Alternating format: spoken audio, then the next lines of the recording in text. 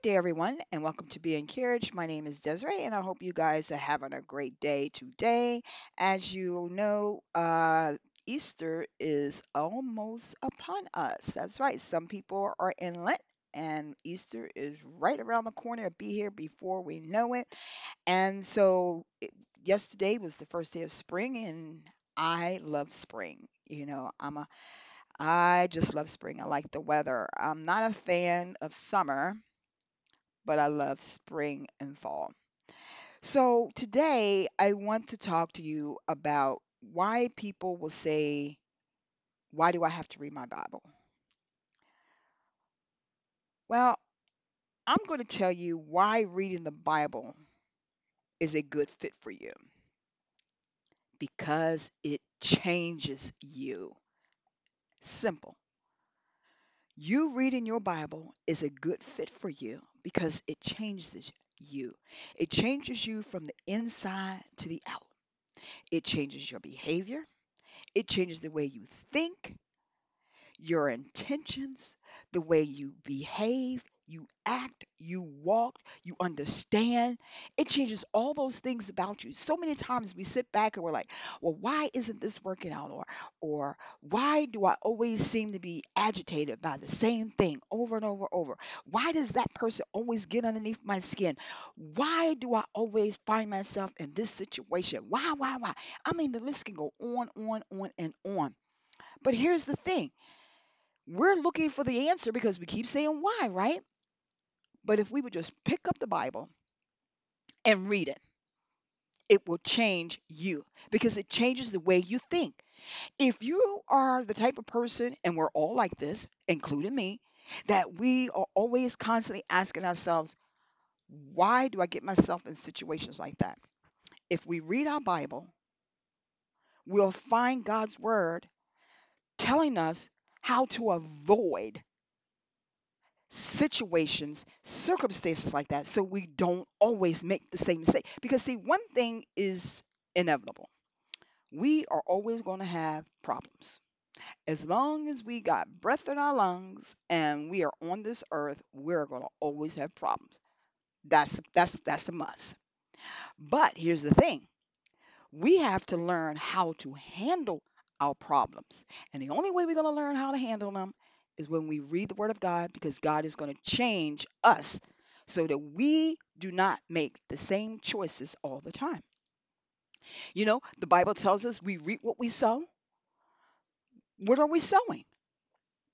If we're constantly doing the same thing all the time, it's like sitting in a rocking chair, rocking back and forth, going nowhere. Because that's what a rocking chair does. It rocks you back and forth, and you're not going nowhere. You're not moving. You are still in the same spot, the same location. So, in order for us to stop making the same choices, the same decisions, the same mistakes, in order to avoid all of that, we read the Bible.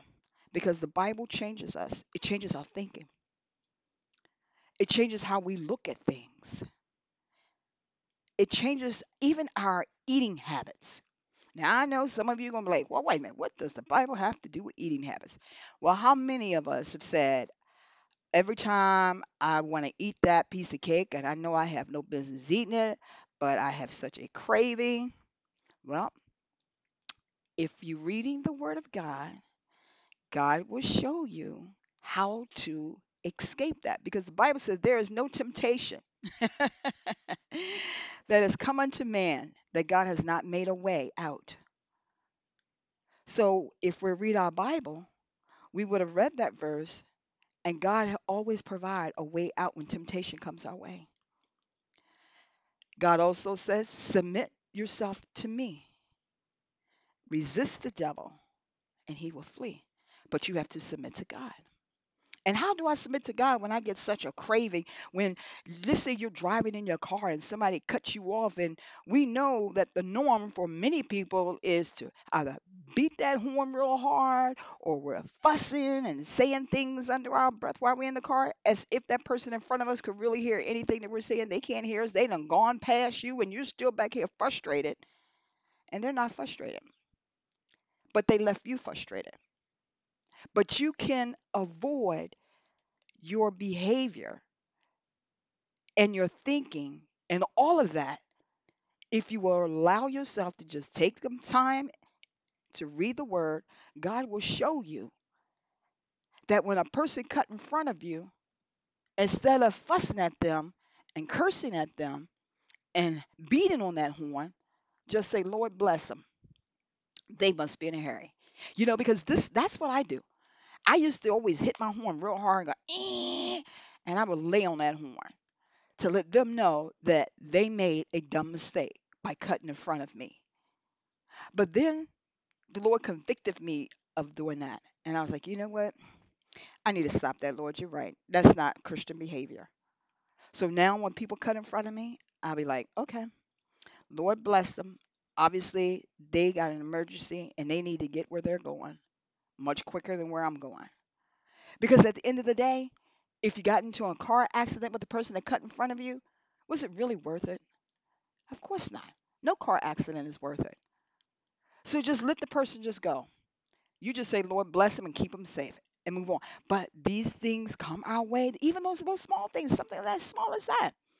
What about when you're in the grocery store and you're sitting there and you're waiting and you're waiting and you're waiting for the clerk to hurry up because the person in front of you is taking forever, or the clerk is taking forever? And you're looking at your clock and you're like, oh my God, I got to hurry up. I can't, got to get out of here. And then you're rushing and you're rushing and you keep stomping your feet and tapping on this. You get all this noise. But you know what? Even in a situation like that, you got to ask the Lord, Lord, calm my spirit, calm my spirit. Sometimes we got to speak to ourselves and say, self, calm down. It's not that serious. Either be patient or kindly lay your stuff down and come back at another time when you have the proper time. See, we get mad at other things when we're the cause of our own foolishness. We want to blame everyone else for what they're doing and they're holding us up when we should have actually thought the thing out in the process. But no, we didn't think the process out. We're like, okay, I'm just going to run in here and get this and I'm just going to run out. Now, first of all, you have to ask yourself some questions. You run into the store, you only got 15 minutes, right? If you're going during the busiest time of the season for that store, why are you going in that time of day?